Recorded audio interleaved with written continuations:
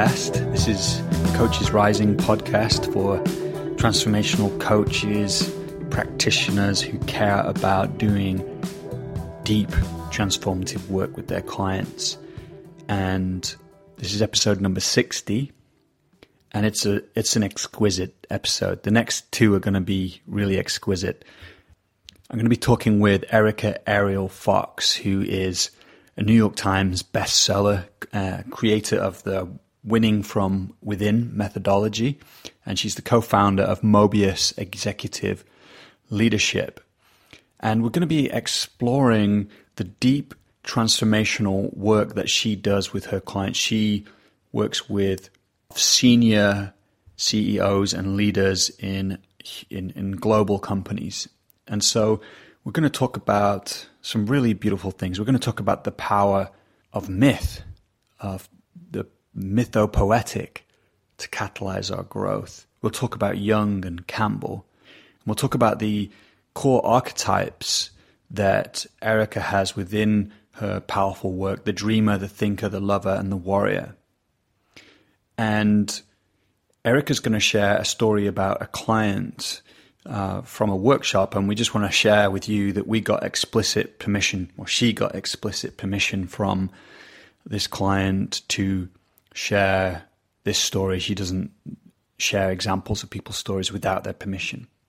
The other thing is we're going to weave a bit of music into this podcast. Erica is going to talk about, how she uses music to open this potent transformational space in her groups.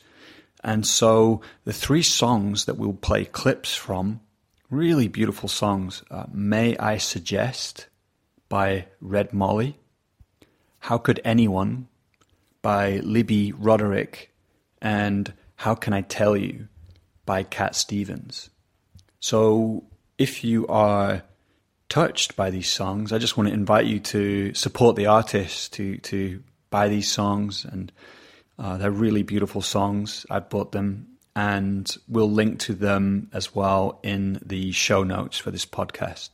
So a little bit more about Erica Ariel Fox. I said she's a New York Times bestseller.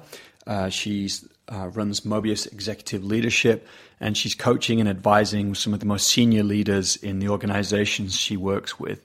She's also a common contributor to Forbes, to Bloomberg, and Harvard Review, and she teaches negotiation at Harvard University. And if you're listening to this and you're not on our mailing list, Coaches Rising mailing list, I just want to invite you to do so. If you go to coachesrising.com, on that homepage there, scroll down, you'll find a sign-up box, and you'll stay in the loop about upcoming podcasts. So sit back and relax wherever you are right now. Thanks for tuning in. If you're driving in your car, or you're walking through a forest, or you're sat in your house, without further ado, here is Erica Ariel Fox. Let's just continue from here, because I'm getting inspiration from Joe Rogan here. Like, we could do that whole like, hey, how you doing, Erica? But actually, we've just been talking and had a really moving conversation already, just connecting and about what's happening in the world with the coronavirus, and so we're going to explore. I think it's going to be a big part of our conversation today. And I'm just how are you doing first? Like, nice to be with you. How's things?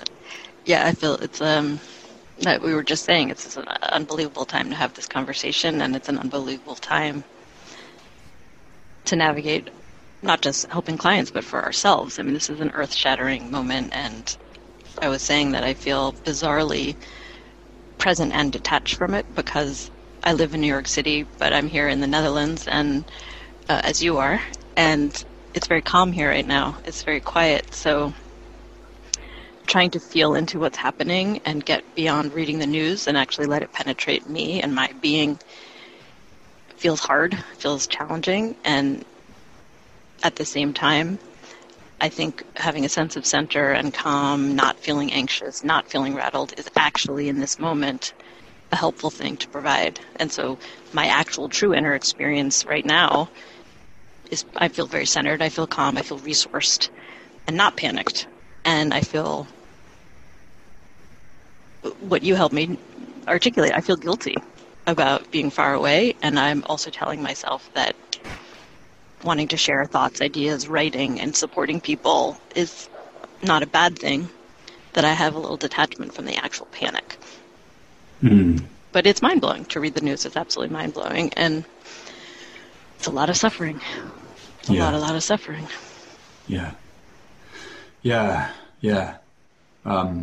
Each time we acknowledge that, I just like to take a moment just to not rush over that and allow it to kind of to land in my body, because it does feel like really an important part of this practice, of how can we serve in these times. And you talked about center as well. I think that's something really important that we'll talk about as we move through our conversation. And is it okay with you if I close my eyes when we're talking?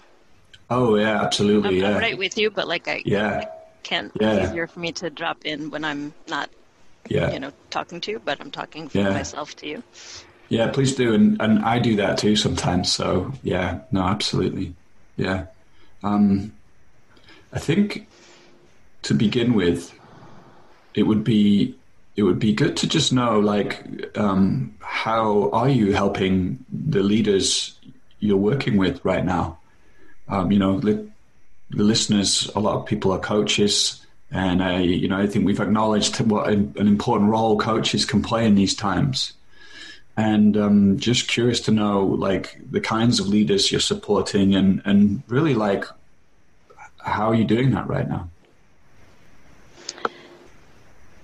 I feel in this moment less inclined to give developmental coaching to clients, less inclined to help them on their learning journey, and more showing up to be a holding container for what they're going through.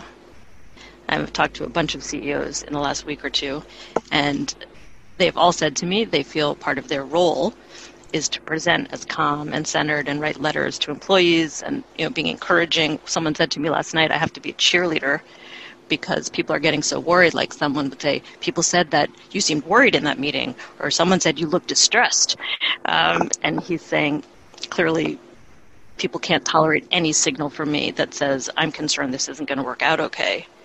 And that leaves me nowhere but you, my coach, advisor, trusted confidant, to say, I really feel a lot of stress and this is really tough.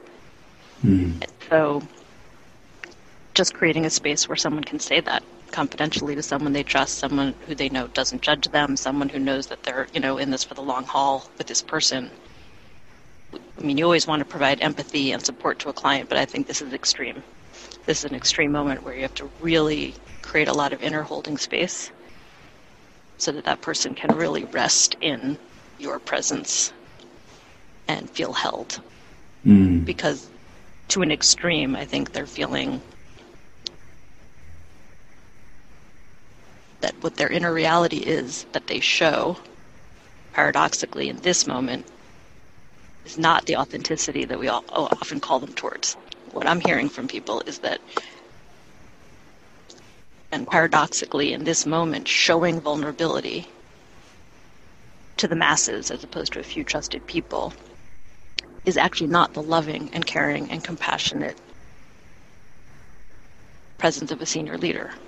In this crisis, that people are feeling a need to know someone's sturdy, someone's solid, someone has the reins.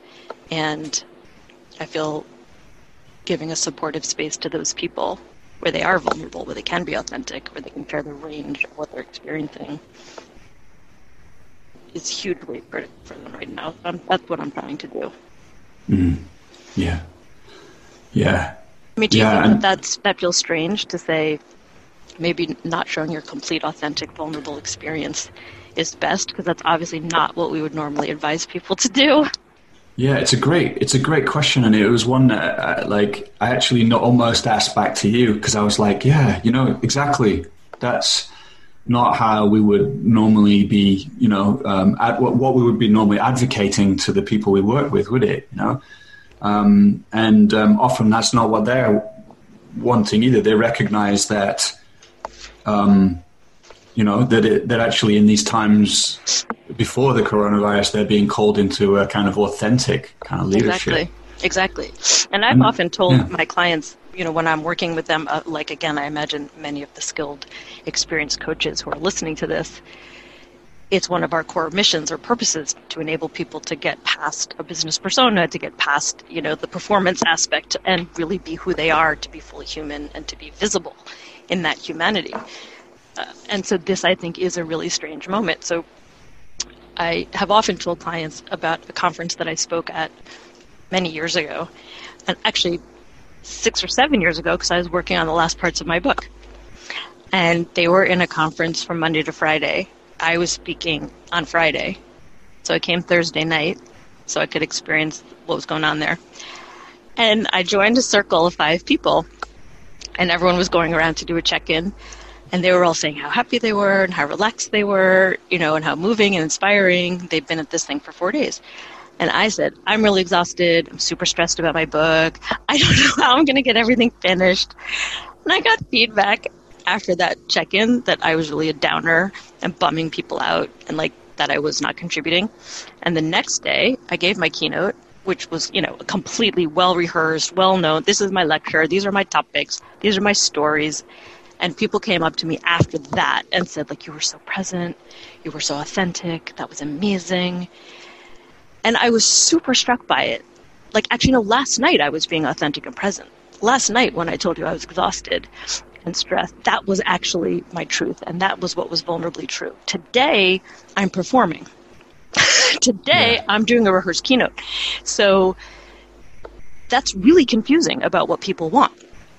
Yeah. Do they want the truth? Do they want something that just inspires them, even though it's not the truth of a speaker? And I think for leaders, that is similarly a dilemma in general. And for what it's worth, what I'm finding in this crisis moment when people are so scared, and the reality is people will lose their jobs. Businesses will be less secure. People are under incredible pressure, and people are incredibly legitimately frightened and scared. And so in this moment, and again, I'm curious what you think, I'm finding myself encouraging people to demonstrate a stable, solid, holding presence for their organization and come to a coach to bring their depth of vulnerability, because that's what seems needed. Yeah. I promise you in any other moment in this conversation is not the advice I would give, but that's what I'm experiencing. I think there's wisdom in that. Actually, it's a great inquiry. It's a great inquiry for all of us. And I don't know the answer, because part of me is we've acknowledged, that in normal times we would advocate a kind of authentic vulnerability. And then I'm like, and actually, it's interesting because I know this keeps getting put in the context of the war. We're in a war, and I have qualms with that. I think there's some good things about it, but I think there's, it's limiting. But somehow I'm thinking that's just coming up for me as you talk. And would you want your, commander in your platoon or your group to, how do you want them to be? And I'm wondering whether there is a kind of authenticity which is, is vulnerable yet, on the other side of that kind of the potential for collapse or, collapsing into that vulnerability, being afraid. And what's the word here? It's these feel like soul-making times for me, and perhaps there is a way that we can support leaders to kind of land. And I like the way you use the word center, because there's perhaps something we can help people connect to, which does have some vulnerability to it, but it's also a kind of strength. It has strength and leadership and gravitas too. And for me, I might even use that word soul, which we might have to unpack, but it's something very inspirational to people. I don't know what you think about that. Yeah, I think that's right. And I think when we ourselves are talking about authenticity and vulnerability, all of us in this community, we're actually talking about a true depth of authenticity and vulnerability. And what I may be assuming, which is not true, is for many leaders, for many clients, it could be literally be authentic in who you are, not necessarily showing every feeling you have. But, for example, if you seem like a completely brainy, detached, somewhat robotic, unavailable, inaccessible person, yes, I don't mean that you should do that. If you're a sort of cold, unfeeling, distant leader, even though deep down you're a great person, no, I'm not saying you should do that. So I don't mean hide who you are. Of course, I mean starting from the basic premise that you're not behind a mask, you're not hiding, you're not shielding yourself. I don't mean that at all. Yeah. So yes, I think it's a soul-making moment, and it's a soul-showing moment. But I think the pain or the depth of fear or the depth of the challenge of leaning into uncertainty or beyond uncertainty, which is literal incapacity to predict or know what's coming, that is, I think, better shared at this moment with a coach than it is with your team. Yeah. Yeah. And like that touches me, that actually really touches me to think that there are leaders out there who are willing to do that, to conduct that, or to be that kind of, and what's the word I'm looking for, but, like steadfast in a way. And that's exactly and what then, it is. And then when they're with their coach, they're able to then process, everything that's happening. Like, I mean, it's actually an incredible opportunity, isn't it? In a way, even though it's, no one would wish this situation on the world, and there's going to be so many tragedies, countless tragedies before this is over, and even that word over is questionable, but it's also an incredible opportunity for... Well, and also it goes into a little bit about the way I think about coaching, or the way I frame coaching, or I often call myself an advisor, but it's the same thing in a lot of ways, which is helping people become so literate in their inner life and their inner experience that the way they lead in the outside world is a constant dance, the constant dialogue. But, I know my own inner experience, and I know what that creates in the world, and I'm sensing what the world needs from me, which helps me be choiceful about my inner experience. And that's what I am coaching people to do, and that's what I'm hearing, actually, at least the people that I've been working with over time. They're really working hard to do that. They're being very mindful, very choiceful, as we were just talking about. So this is my internal experience. As a CEO, I'm very stressed, I'm anxious, I'm sad, I'm also grieving, I'm concerned about the future, and I'm choosing in this moment, is this the time to share that with the people? Is this the time to be steadfast and let them know they can lean back, and I have them, I'm holding them. That's a lot of mindfulness. That's not just going into a meeting and, for example, yelling at people, snapping at people, being very high-paced, this is the agenda, we have to get these things done, these are the things, targets fast, which would be easy to do in this environment, right? And you would be not mindful that because you were stressed and anxious on the inside, that you would start, even if you used to look for consensus, now you're just, you think you have the right answer, you're telling people what to do. Right. I mean, I can hear it in myself, right? You start we have 15 minutes, do it, boom, done. And I think people who have the support of an outside coach who has their own spiritual practice, who practices mindfulness, who works on keeping their own center calm, are not just coaching people on what they do, their communication strategy. They're not spending all of their time thinking about policies, like should we let people work at home? They are really mindfully navigating their inner experience and how that creates what they're doing in leadership. Yeah, beautiful. And I think that's an extraordinary challenge for clients, and particularly people who haven't done this kind of work. So if you've been honing your own skills as a transformational coach over time, man, this is the moment where your clients need that. They really need to be called to that deeper level of mindfulness and choicefulness. Yeah. And self-understanding. Yeah.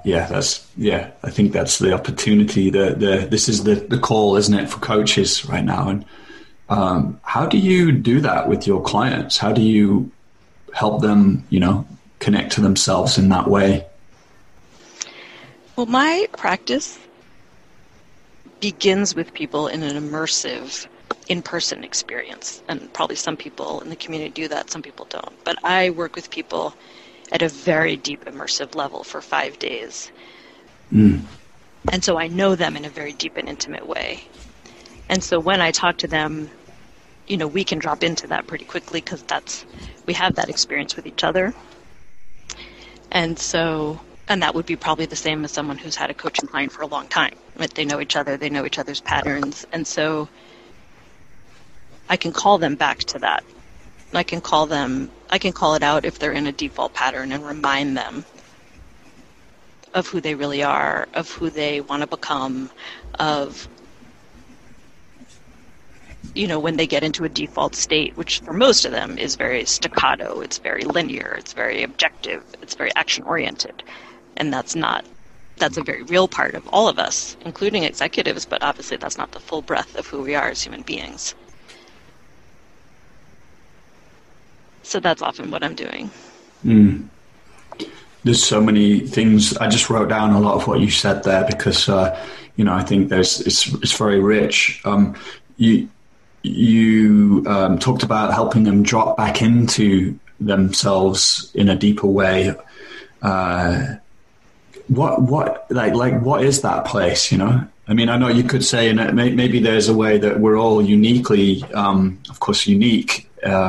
We have a unique essence or something, but what's this place that you help people drop into? It's a state of being that I think all of us know. Sometimes I talk about it as you have your little S self and your big S self.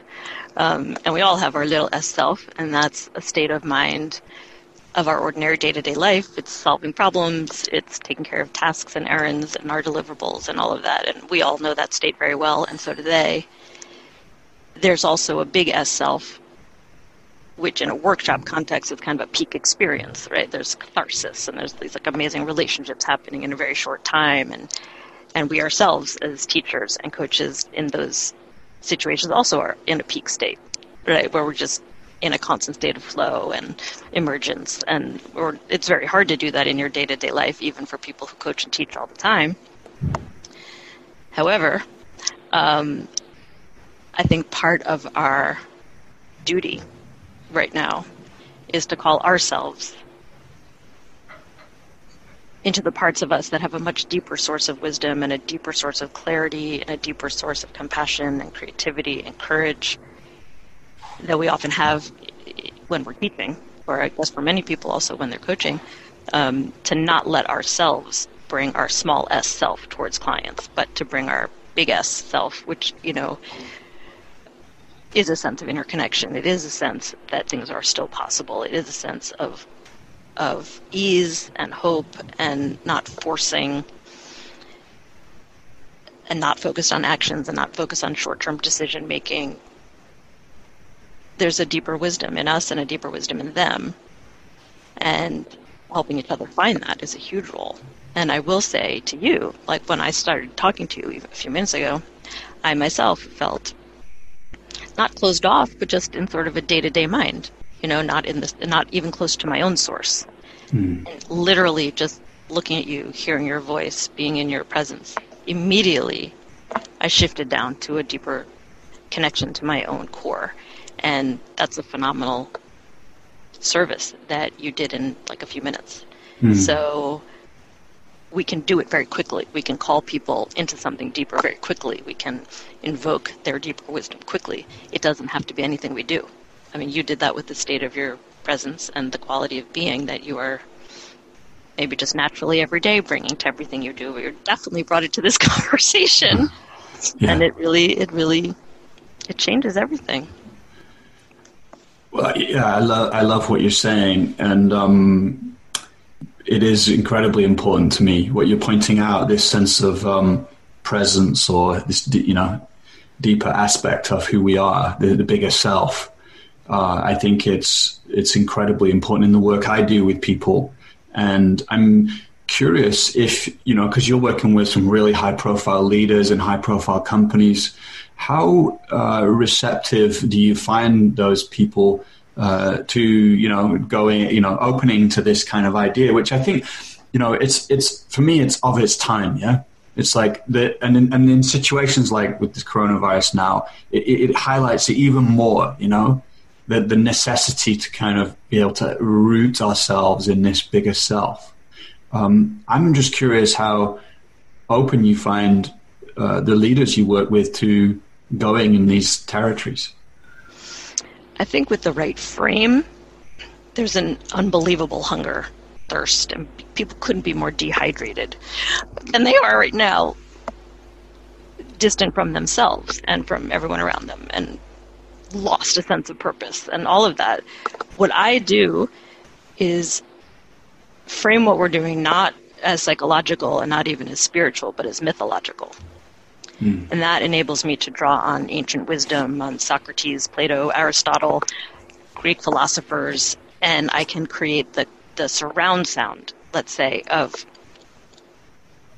the Greek philosophers were walking around with incredible aesthetic surrounding them: poetry, sculpture, dance, movement, art, and beauty, architecture. And you can create a very rich environment to call people into that. And that's not scary. And that's a lot less.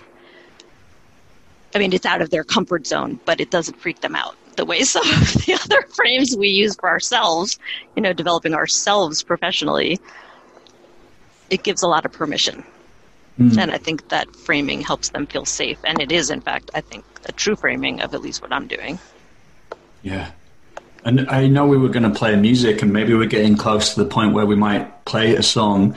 Before that, I think that aside from the mythological being, a portal into this bigger self, there's something also like we've lost that, Absolutely.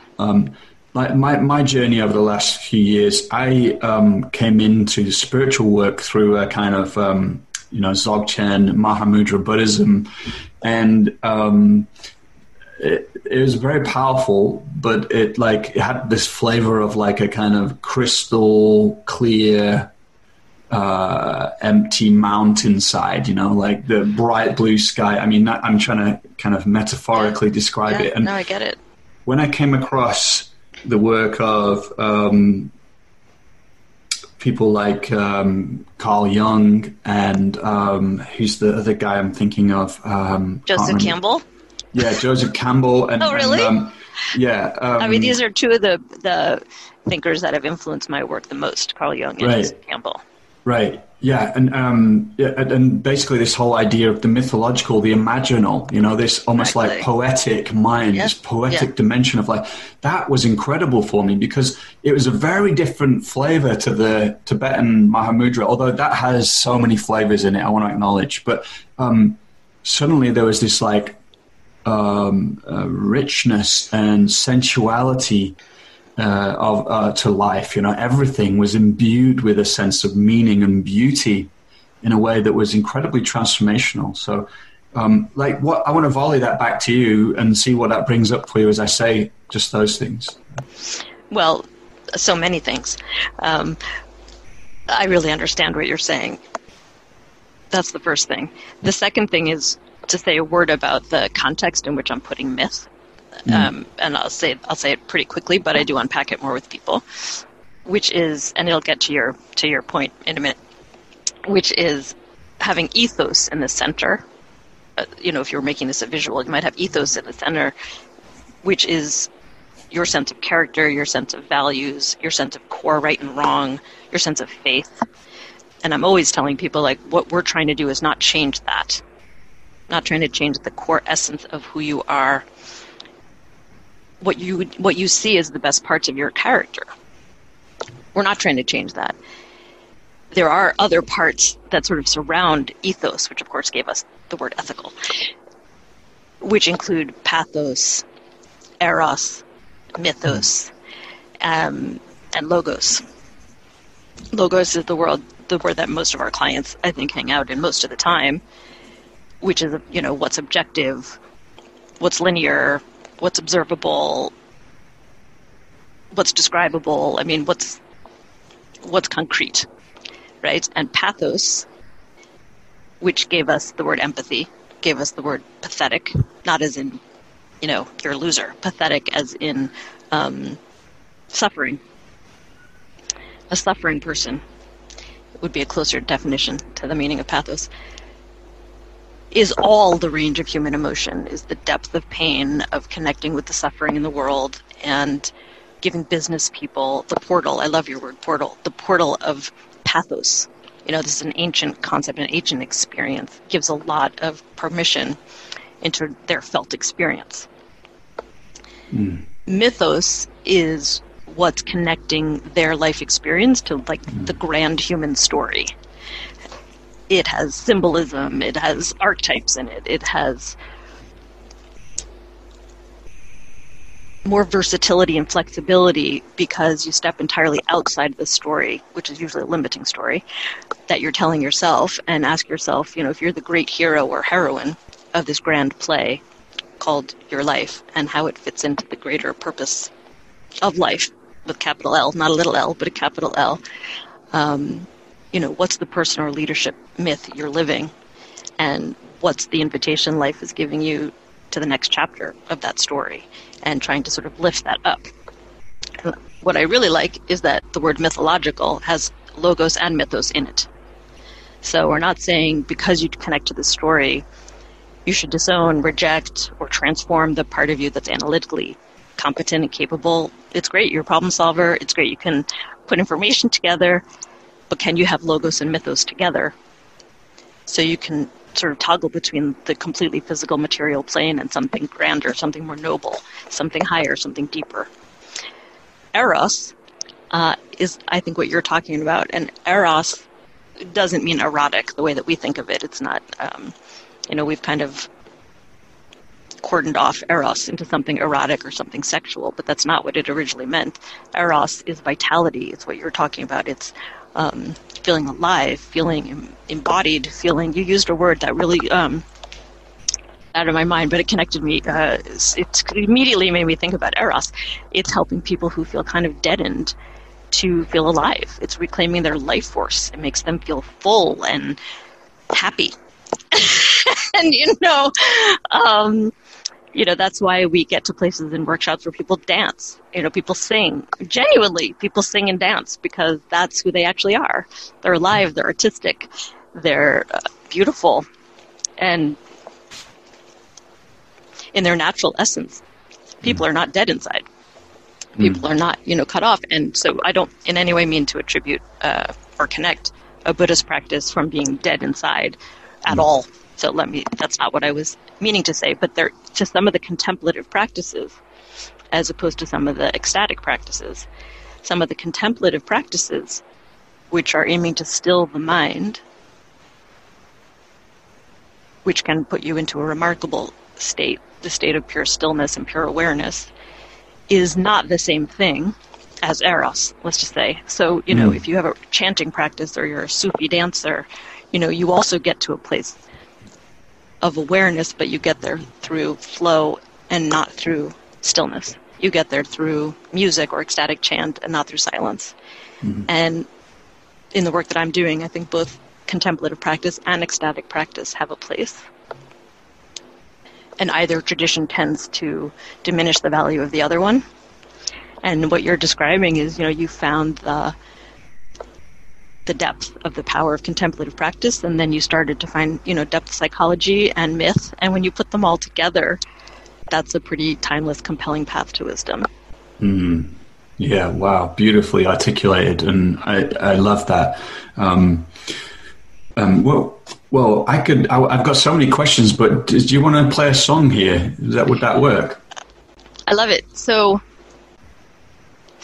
this is an example of trying to call someone out of S with a self with a little s and into self with a big S, or another way of saying that would be, and you mentioned this earlier, the sense of life, my drama, my problems, my narrative, my challenges, and get into the bigger sense of life has called me to a purpose, life has called me to a destiny, and I have a role to play.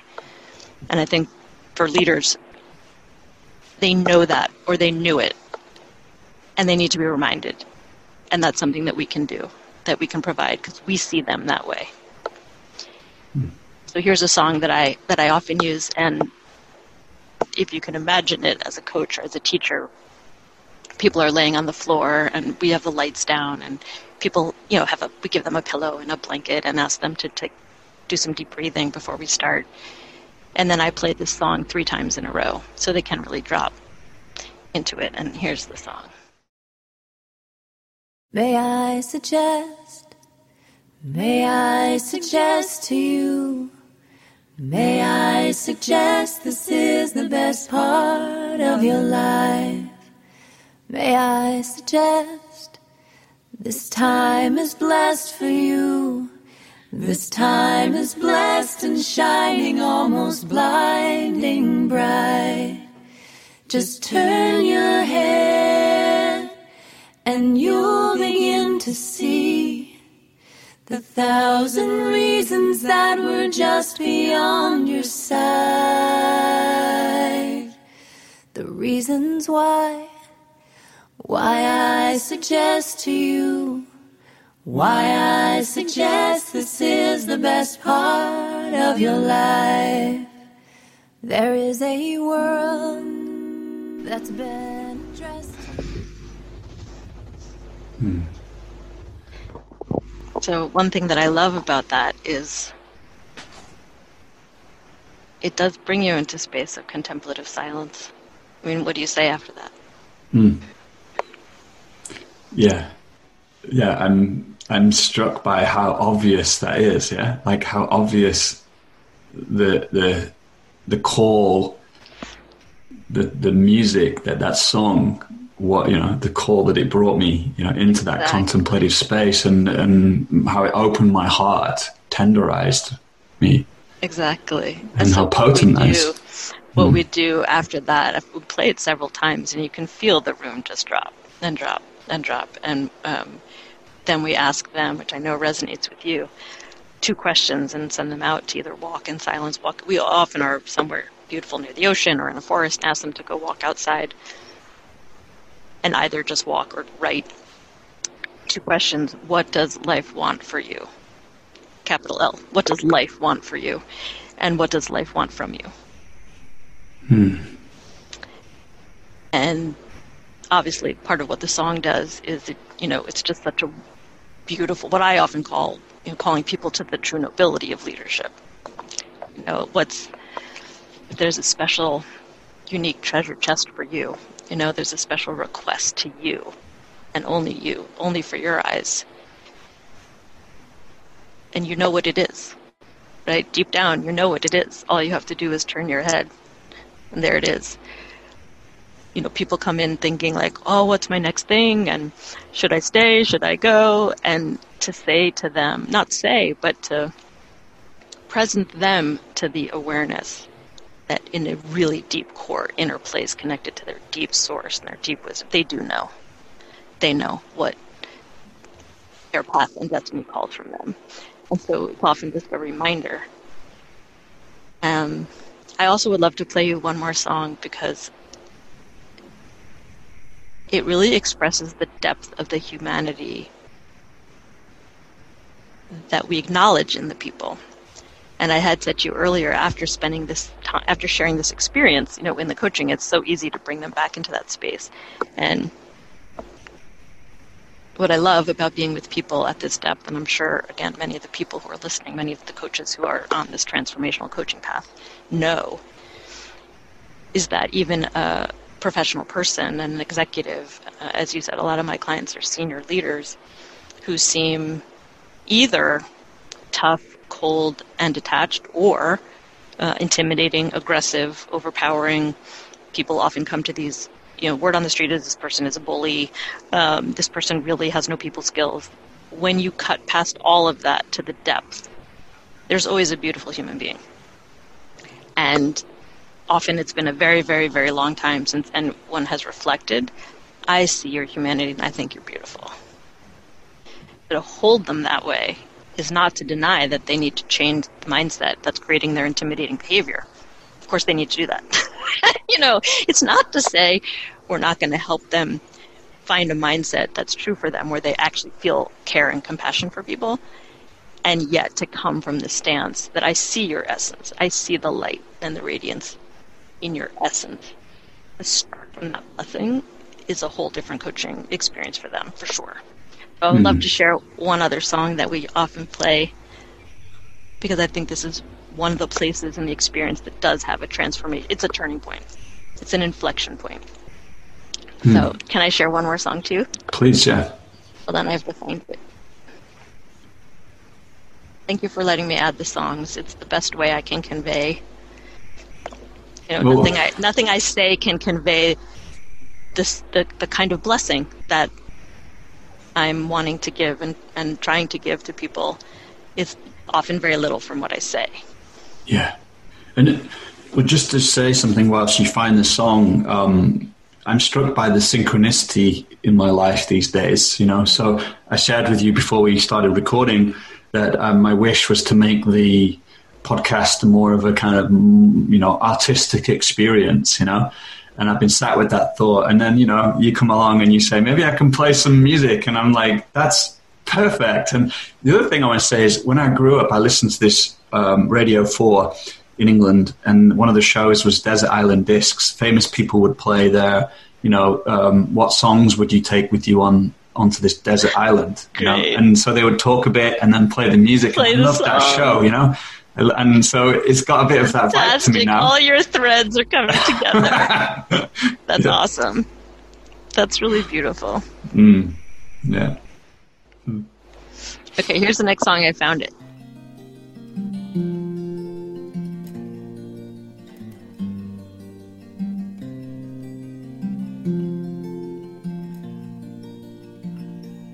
How could anyone ever tell you you were anything less than beautiful? How could anyone ever tell you you were less than whole? How could anyone fail to notice that your loving is a miracle? How deeply you're connected to my soul. How could anyone ever tell you you were anything less than beautiful? How could anyone ever tell you you were less than whole? How could anyone fail to notice that your loving is a miracle? How deeply you're connected to my soul. How could anyone ever tell you you were anything less than beautiful? How could anyone ever tell you you were less than whole? Can I just share what strikes me with that song is this almost this sense of like the mother archetype, like being held and almost being like a child or a baby and spoken to in that sense. It goes so deep inside, and it's like like it's actually kind of like, what's the word, not painful, but it's like bittersweet, like it that alchemical feeling of like feeling that love, that unconditional love, and the kind of alchemy that takes place there. It's beautiful. I'm really touched. So I couldn't really describe better either the purpose or the impact of the song, and the song expresses a stance that I'm carrying. And what's, I think, important is that it's not a personal mother, it's an archetypal mother. Mm. The reason that matters is if you don't walk that line carefully, then you have potentially the impact of regressing people. right? Putting them into their own childhood experience, or connecting them so deeply with their own child experience in which they may have really longed for love that they didn't get. Then you are, and maybe you're doing this purposely, but potentially right in the heart of their trauma, right in the heart of their very painful stories. And that's a hugely valuable thing to do, but it's not what Winning from Within is doing. So you could say, you could go into the past and find a trauma and try to heal it, to bring someone into the present. And the stance I have is to find this beautiful, wounded, high-functioning person and call them forward to a forward experience of wholeness, to a future oriented toward all of who they are, the beauty of who they are, the essential lovableness of who they are. Which is not to say that we don't touch on people's past life experiences that created pain and that created wounds, because we do, but the intention is different. And the primal, universal, timeless, archetypal dynamic that you're talking to, the love of like the Great Mother, right? The love of the Earth Mother, for all of the earthly creatures. I mean, the love of the mother, right? That's an archetypal energy to plug into. And that is part of what I'm representing for them, because there's a purity of the love, and they feel that. Even though these are people who, 15 million people perhaps report to them, or, they move billions and trillions of dollars in the global economy every year, they still deeply need the blessing of the Great Mother. And they receive it. And this is an example of where I can give that blessing through the song. And of course, there's a lot of context around it, and that song is not on the first day. And there's a real trust. But what that transmission is not of personal love. It's of universal love. In other words, it doesn't matter if I like the people specifically and I don't love them specifically. I do deeply experience radical, unconditional love for every one of them. I genuinely experience that. I feel that. I feel an overwhelming sense of love. And it's real. And it's symbolic. And it's present in the moment, and I don't, a month later, experience that depth of love, because that container has been closed. But in that container, which is deeply archetypal, deeply mythological, deeply symbolic, deeply working with these universal timeless energies, which again, I wouldn't want someone to do without, the proper training and experience to do that. If you don't want to play with these energies, that could be quite harmful to the person and to you. Because even working with love energy can be very confusing. If you don't have a lot of experience knowing the difference between personal love and universal love, you could get confused. I'm not confused because I've had a long time knowing and living in the deep difference between those two things. What transpersonal love is and personal love is. But what you're saying is completely correct, that there's an energetic transmission of blessing. And I haven't found an executive yet who didn't need in some way or benefit from that blessing. Yeah.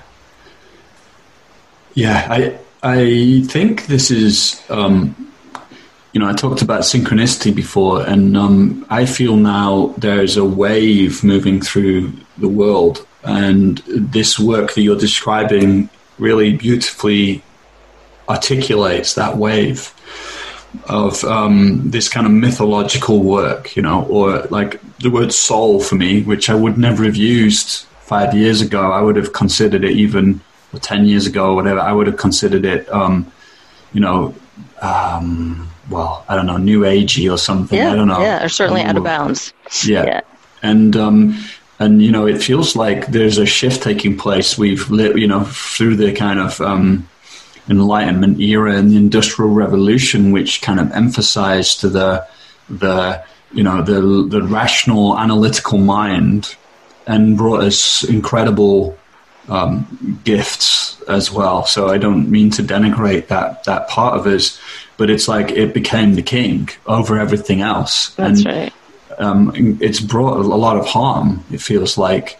And it feels to me like this is one of the, I don't know if the word would be antidote or like the evolution out of that. Yeah. Yeah. Like this beauty and goodness and mythos and eros that, people are starved for in the world. So I just want to name that. Yeah. Yeah, I couldn't agree with that more. I absolutely agree with that. And a blessing I would want to give to anyone listening is to move beyond the idea, which I think a lot of us use, the idea of the left brain and the right brain, the left brain being more linear, fact-based, information-based, and the right brain being more artistic, more symbolic, more based on story than data. That's an experience you can give your clients and not just an idea. And it is also more than, but again, I think a lot of us do, and that's a huge positive evolution from maybe 5 or 10 years ago. Perhaps people have various tangible, tactile things, building things with Legos or using art supplies to create a picture. And that's completely directionally right, in my view, as a teacher. And you could go further than that. So for example, for every one of the people I work with, I just sense into them, I sense into their being, and I give them a song. And I tell them, this is your essence song. And it's a very intimate process of being with someone, and I don't think about it. I don't have these, except for the 2 I just gave you, which are basic workshop songs. I don't have these are the 20 songs, and I look for the person. Usually what I do is I just think about them before I go to sleep. And I wake up in the middle of the night. I have a little book next to my desk when I'm teaching, because then that's when I am in my most, clear, see myself most able to access myself as a vessel and as a channel and not thinking things through. And I wake up in the middle of the night and I'm dreaming and the song comes to me, it just appears for me. So I give people an essence song, and sometimes I give them a song that represents where I think they're blocked. I could share one of those with you too, where I think they're stuck, and give them a song that I think represents, or feels to me that it represents, the path of wholeness that they're on. And people use these songs. I tell them, before you're going to a huge meeting or you're giving a big town hall, play your essence song or play the song that is calling you forward. And they do that. And you can go a lot deeper. I would call many of these things artistic or symbolic. You might think of them as right brain. And there can be much more artistry in coaching. And people can give themselves more permission to lean into what's an evocative experience that this person can have in this moment. Yeah. That's important, huh? What you just said there, an evocative experience. Evoking, what is it evoking in them, and this, this transpersonal kind of nature of the self, like this mythological self. Let's talk about that a little bit. I want to ask you about what, there's so much in what you just said about you, and I want to know about that, because it's like, what's the work you've done to refine yourself as an instrument in this way? But let's bookmark that for a moment. And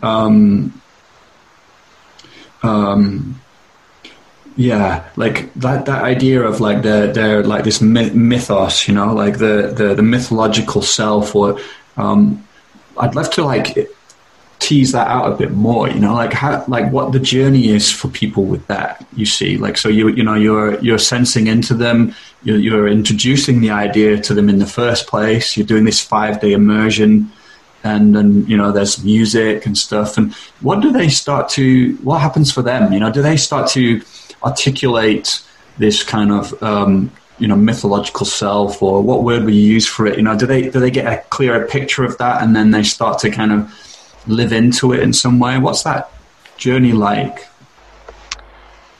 Great question. in the book that I wrote, Winning from Within, I talk about 4 fundamental archetypes.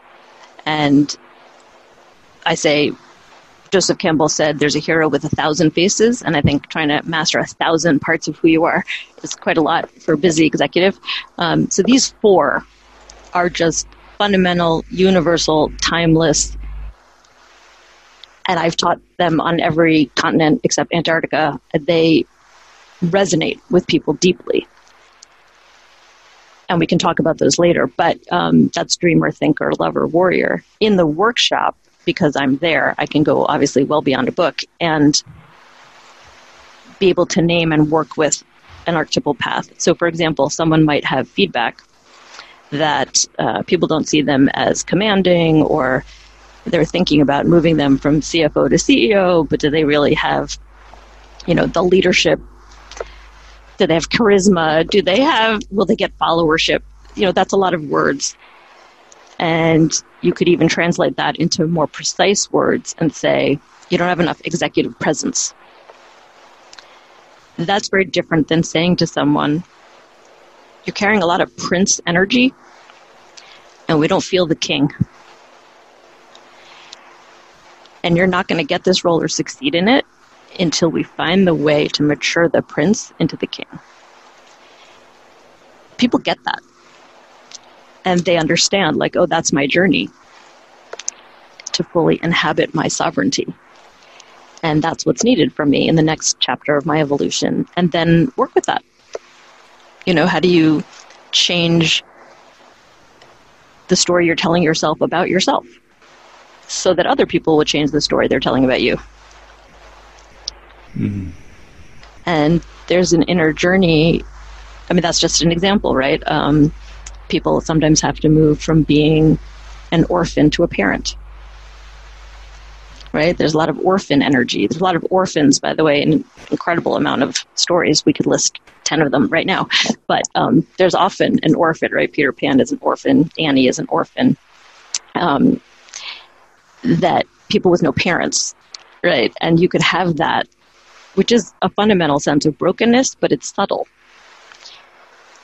But how do we evolve you to be the parent? You're supposed to be leading, a big team of people around the world. So you this orphan energy, this sort of lost, broken child, is not serving. You could also have a sort of, the magical child, the innocent child, and saying, this is beautiful, this part of you that, has great sense of possibility, but there's no gravitas in this sort of, Peter Pan, this sort of whimsical, innocent child. So giving people a name of a myth, right, that they're part of, and we can connect that in for anybody to a play, to a movie, to a great fairy tale, and say, this is the character that you're embodying. But what leadership in life is calling you towards is actually a different character. And that's not a mental shift. That's a deep internal shift. You have to embody the new archetype. And there's also a process of letting go and blessing what was before. So I think of them as transformational journeys. They're also maturation journeys. Growing up internally. So people do leave with a much grander, bigger sense of themselves because we are calling them to inhabit a bigger story about who they are, which is also, of course, the truth of who they are. They just need a little nudge sometimes to move forward. Yeah, I think this is so important what you're sharing now. That's something I actually wrote to myself, was my kind of like mythopoetic story. And like right from like almost the end of my life and the kind of figure, and then right back and teased it all out. And I found writing that story incredibly moving. And of course, in a way, and there was quite a bit of work that led up to me writing that story, like that I had to kind of uncover some of the core pieces of that, but of course, writing that story in a way should be very moving, because if it isn't moving, then it's not going to move you, is it? But that what I want to highlight about what you're saying here is like that's so different, than just having someone kind of what's your goal, for example, like, where do you want to be in 2 years? And those are even can be good questions. Yeah. But we're talking about a whole order of magnitude, this kind of like mytho-poetic power that's contained within that kind of story that you can write, that actually, even writing it, I would find myself embodying that journey, like it would begin to come through and land inside of me, even in the act of writing it. Yeah, that's completely right. And so if you wanted to take that activity or experience or exercise, which of course I completely agree with, is very, very, very powerful. What I do with people is often ask them, if you pick 4 people who are important to you in your life and you imagine them giving a eulogy today about their experience of you, which is also the best of who you are and not all of the best of who you are, it can be painful. If you imagine your child saying, my father wasn't around as much as I would wish, or, I'm not sure I ever got to know him, and then ask them to write, of those 4 people, what's the eulogy you wish that they would give? What would you wish would be the story they tell about you when you're gone? And there's a song for that too. And then ask people, either writing down again or talk to a partner, what would you actually have to do in your life? What would you have to change in your fundamental worldview, your belief about your purpose, your belief about what's possible in your relationships, your behavior? What would you actually have to change to get the eulogies you really want to have? And that's a very profound awakening for a lot of people. Especially, I think, for people who think, I'm doing this now, this very high-paced, high-stress, always traveling, lots of material rewards. I don't see my family very much. I don't talk to my friends anymore, but I can do that later. Like really articulating, this is what people would really say to me, say about me. But this is what I wish they would say. This is what I want to be creating, or the legacy I want to leave. And then actually having the opportunity to say, well, don't regret it 20 years from now. What do you want to do about it? Do it now. Create the relationships, change your priorities, look at how you spend your time and energy. Again, with provocative songs, it's very powerful. Yeah. Part of that process of opening people up beyond the conventional mind, to stuff that can come through that has a high potency, I think. And well, I'll tell you something also funny. When I did this exercise myself a couple of years ago, what I noticed was that 3 of the 4 people that I was choosing to speak were clients. And I was really struck by that. And I thought, wow, like you could pick any 4 people, and I chose 3 clients and a family member. So why is that? And I thought, because my clients get the best of me. Like, those people are the people who know my true depth, my brilliance, my love, my full power, my deep essence. And I don't think my friends do see that. I don't show it to them. It's hard to show in ordinary life. I'm not sure that even people's spouse or my spouse, can really see that as vividly as someone who experiences the things you and I are talking about. And I found it like a really positive challenge. It was just a huge, wow, do you really want at the end of your life your clients to be the people who got the best of who you are and who saw you in your most wise, powerful, generative, liquid, flowing state? And I've invested a lot more in my friendships since then, and my relationship with my sisters. And feeling like, I don't want my clients to be the people who knew me best in my depth. Although I think at this moment that's still largely true, because you put yourself in a completely different state and stance, or I do. But I am working on it. Well, just even that I think is important, because I as you share that, I recognize that in my own life, and there's something like very powerful about the permission that's created as a coach for me to access my, absolutely, my deepest self or higher self or whatever you want to call it. Yeah, absolutely.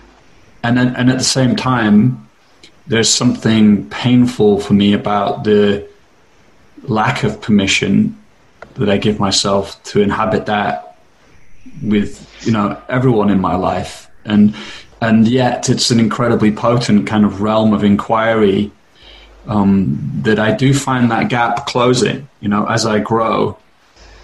It's like the parts of me that felt like I had to be, the good boy or a good partner or the nice friend or whatever, like they're like being loved and integrated.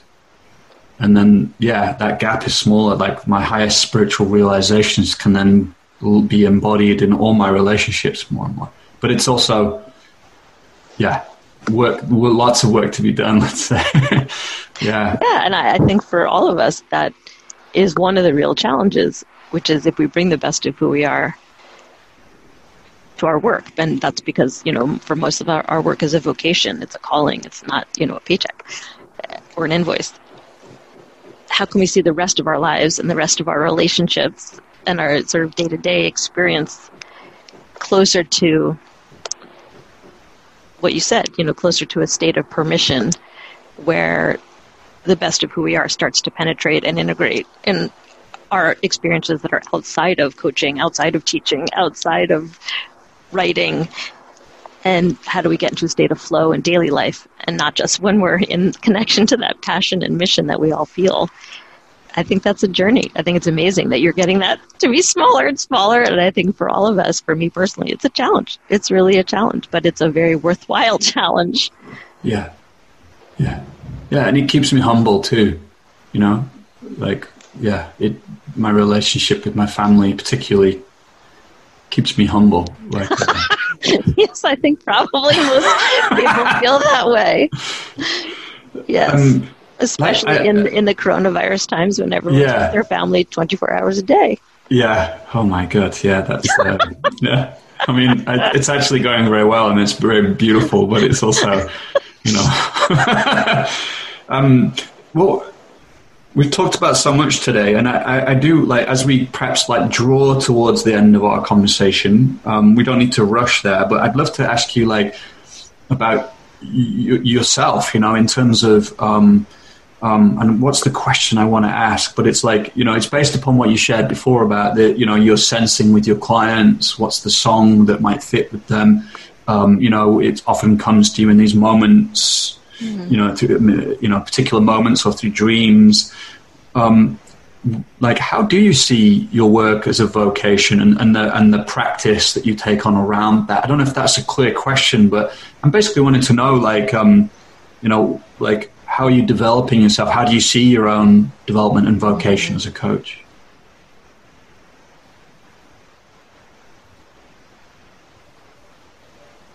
I'm reflecting on your question rather than just spitting out an answer.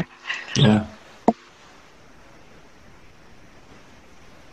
I have really embraced the various parts of who I am because I can identify with a lot of them. Even among my main archetypes that I work with, thinker, dreamer, lover, and warrior, I can inhabit all of those very comfortably. And I've worked over time to have a lot of flexibility and fluidity between those. Just name what they are for the listeners as well. And, sorry. We could have done a whole conversation about those. I thought we were going to. Now I feel terrible. I think it's they're fan. I recommend people. You mentioned your book to check that out. It's very resonant, of course, with what we're talking about today. But maybe you could name those now, at least, and maybe we have to do a second podcast in a while about those explicitly. Yeah, no, I would love to do that, but I can tell them and use it as a way to answer the question also. So the dreamer is the capacity in you for visioning, for sensing into the future. It's your imagination, creativity, possibility. The thinker is probably easy to imagine when you think about what it is, but it's logic, facts, clarity, a sense of perspective, a way to make sense of things by thinking them through, solving problems. The lover is your source of emotional intelligence, your feelings, your capacity to build trust or repair trust, your ability to collaborate, to turn strong relationships into producing something beautiful. And the warrior is really about taking action, getting things done. It's about performance. It's about courage. It also relates to setting boundaries, learning to say no. And there's a lot of skills. I'd associate 3 key skills with each of those, what I call the big 4, the dreamer, thinker, lover, and warrior. And those also draw out. The dreamer works on intuition. The thinker works with rationality and logic. The lover works with emotion. And the warrior works with willpower. So some of their journey is developing and owning and respecting your own intuition as much as you respect your own feelings, your own thoughts, and your own impulses to act. So I'm guessing a lot of coaches have an enormous amount of intuition and sensing, or they experience synchronicity, as you've said, or they recognize there's a deeper collective intelligence they can sense into.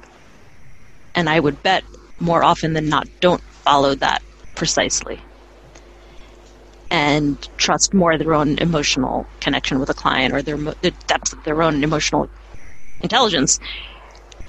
And I trust my intuition a lot. I trust my sensing capacity a lot.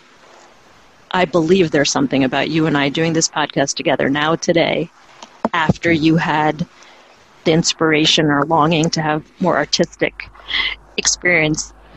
I believe that that's why I'm doing this now and not a year ago, because we called each other together to do this now and for me to bring these songs. That's real. I trust that is a real thing. It's not a coincidence. It's not even serendipity, right? It's synchronicity. So experimenting with intuiting something or blessing it. So for example, I also experience a lot of premonitions. I experience, sometimes scary, but sometimes exciting, a sense of knowing what's coming. And I feel I know that globally, but I also know it very specifically and individually, which I use in coaching, right? I have a sense of what's coming for this person and taking that seriously as opposed to like, oh, that's so weird. I kind of thought about that before. Or maybe you're developing the skill of premonition, right? Or I kind of knew that. I don't know how I knew it. Well, that's direct knowing. That's not, I read it in a book. I don't know how I knew it. Well, you received a piece of information. That's direct knowing. So having a vocabulary and a trust of what actually intuitive experience is, which again, I think I've developed a lot, is an incredibly powerful tool as a coach or as a human or as an advisor. And it gives you an incredible source of insight and direction and guidance in helping someone that's very different than emotional intelligence. And it's very different than behavior-oriented coaching, as you said, with goals or action steps or commitments and your, a sense of accountability with your coach is all very different than a sensing. And of course, the trick there is also not falling into projection or not falling into your wish for the client and, to be somewhere that they're not. And I don't mean to oversimplify that. It's not simple, but it's very powerful. Because this has been a topic on our podcast somewhat, and I think that this is really, I've said this maybe like 10 times now in our interview, but this is really important too, that I mentioned that journey of emphasizing the rational mind. And I think one of the calls right now is for us to embrace these different modes of intelligence or different intelligences or different modes of knowing, like intuition and the different elements of intuition. And to recognize they are real intelligences that we can access. And so how have you done that? Of course, one answer might be just through practice, through trial and error practice. You've got to and develop that trust. But how have you done that? Honestly, and I think this is probably true of many people who chose the path of the profession of this audience and this following, I do have some natural gifts in that area, and I think again probably a lot of us do, and people also probably in this group also have real skill in reading energetic information. So I don't consider factual data any more real or more concrete or more available than energetic data. it's equally real. It's invisible to most people. But over time, I have learned to feel it, see it, hear it as concretely as I would a wall. Literally. I can feel the energetic of a person and the energetic of the stuckness and the energetic of the freedom path to development. I feel it as concretely as a chair. And so I think that's a lot of it. It's not making stuff up, right? It's reading the energetic situation. And this is like too big of an idea for us to explore now, but there's a collapse of past, present, and future. When you do that, I can feel into the story of a person. And this is what I mean by, I don't know why I know that. I really don't. But you receive information when you're working in this energetic space where I can sense the past, present, and future of this person. And I don't mean that in an arrogant way or, self-inflating way. It's both, I think, an internal wisdom, but it's also a skill, as you say. It's also something you can learn and practice and dream about. And so part of it, I think what I'm trying to say is it's also a leap of faith. Like the symbols and pictures and stories and what you hear and see when you're around this person that you're coaching, that you're advising. You want to hone the skill of how to do it, and then you want to trust the experience you have when you think you are doing it. And if you're just starting, you don't want to believe necessarily what you sense. Is that a sense, or is that just something coming from you? Like, you have to really work on, projection versus intuition.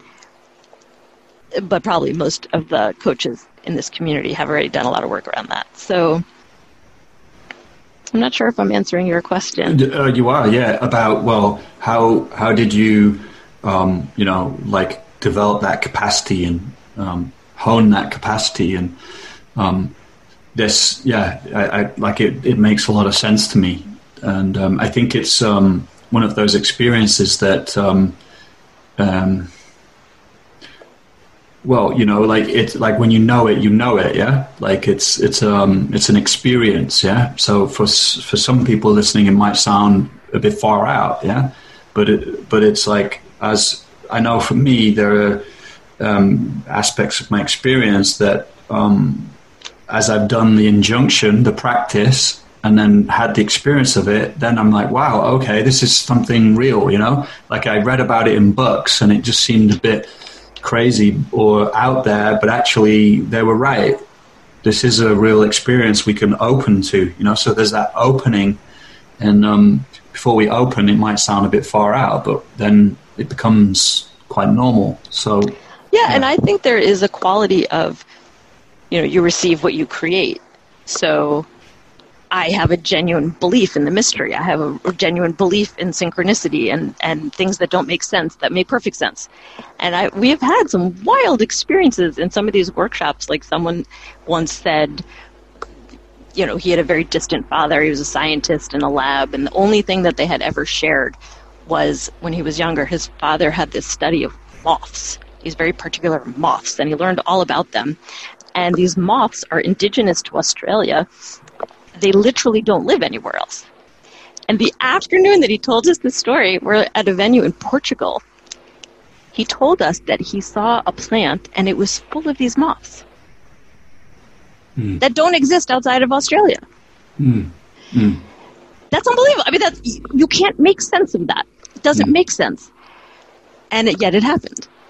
And the more you stand, I think, in this sense of wonder of how the energetic of life happens and unfolds, the more absolutely mind-blowing, amazing things that happen like that. And that's, we have examples of that. When I say we, me, the people who I work with at Mobius, we have examples, dozens and dozens of examples. And we think, it's so surprising, but on the other hand, not.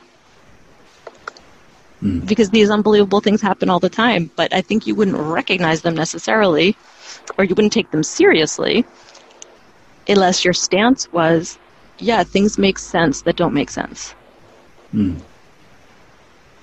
Yeah, no, I couldn't agree more. Like you have to take an orientation, these things are possible.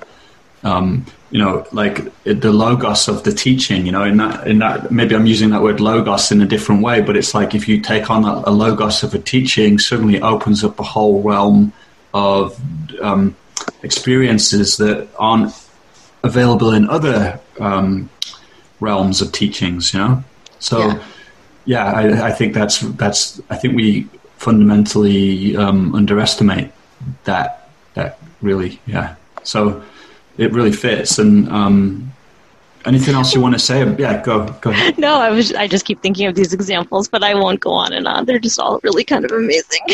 Yeah. Well, maybe we're close to like playing another song, and then we could have like a little closing statements, and then that's lovely. Yeah.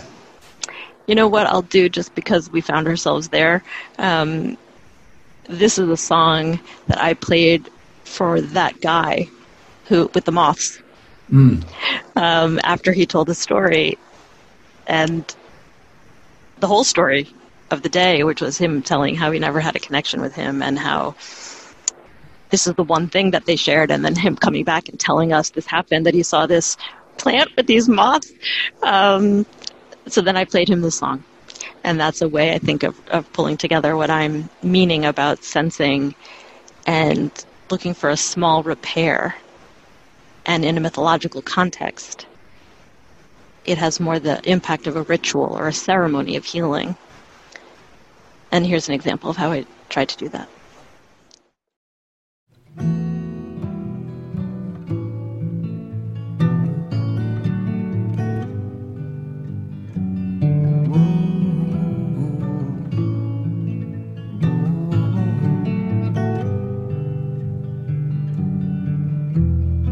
Can I tell you that I love you? I love you, but I can't think of right words to say. I long to tell you that I'm always thinking of you. I'm always thinking of you, but my words just blow away. Blow away. It always ends up to one thing, honey, and I can't think of right words to say. Whoa, whoa, whoa, whoa,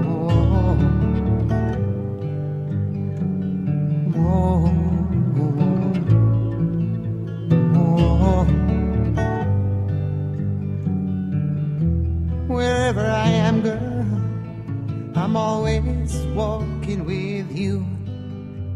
I'm always walking with you. Well, I'm struck by the quality of the music that you choose as well. Like it has that transmission in it. Yeah, each song you picked has a very particular transmission in it. Yeah. So you have a real gift for that. Oh, thank you. And yeah, it felt like. If you think in symbolic terms or mythological terms, and you think, well, if those moths came to the plant to give you a message, what might the message be? What might the purpose in this moment of those moths showing up here in the moment that you can receive this in your bones? What's the healing thing we can offer to that person?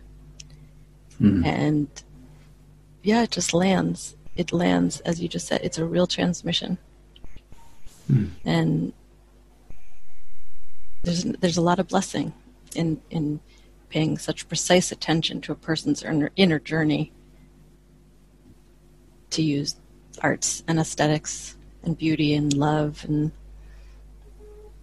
through music, through drama, through all those things. It's the most powerful transformation methodology that I know, and it is learnable. Yeah, and I'm struck by that. My feeling is that this conversation has had that quality to it as well. Like that there's a kind of myth imbued within our conversation today with the music and everything. I'm wondering if there's something you would like to say to people listening right now. If there is something you would share, invite them into, or just to share, to speak to them, coaches all around the world who are also probably deeply resonant with your mission and, to supporting people in these times. Yeah.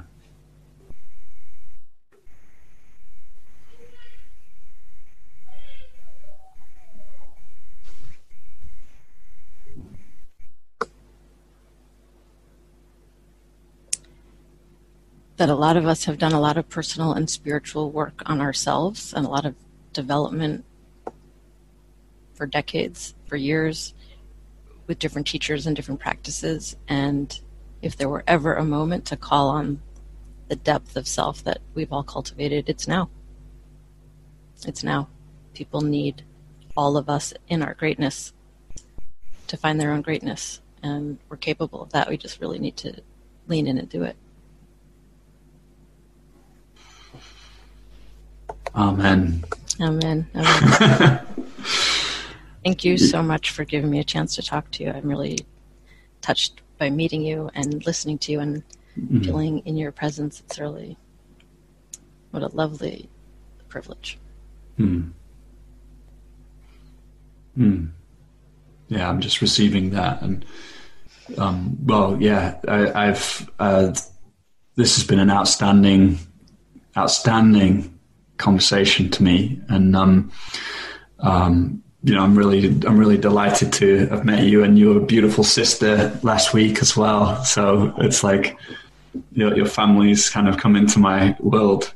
But yeah, I'm really touched and to speak with you actually, and to hear about the work you're doing in the world, and the fact that I've said this is really important. Maybe 7 or 8 times in our conversation, I think speaks to the belief I have that the work you're doing is important in the world. So, yeah. Well, I don't have that many friends in the Netherlands, so I'm really happy to meet you personally. Yeah. I feel like so much simpatico.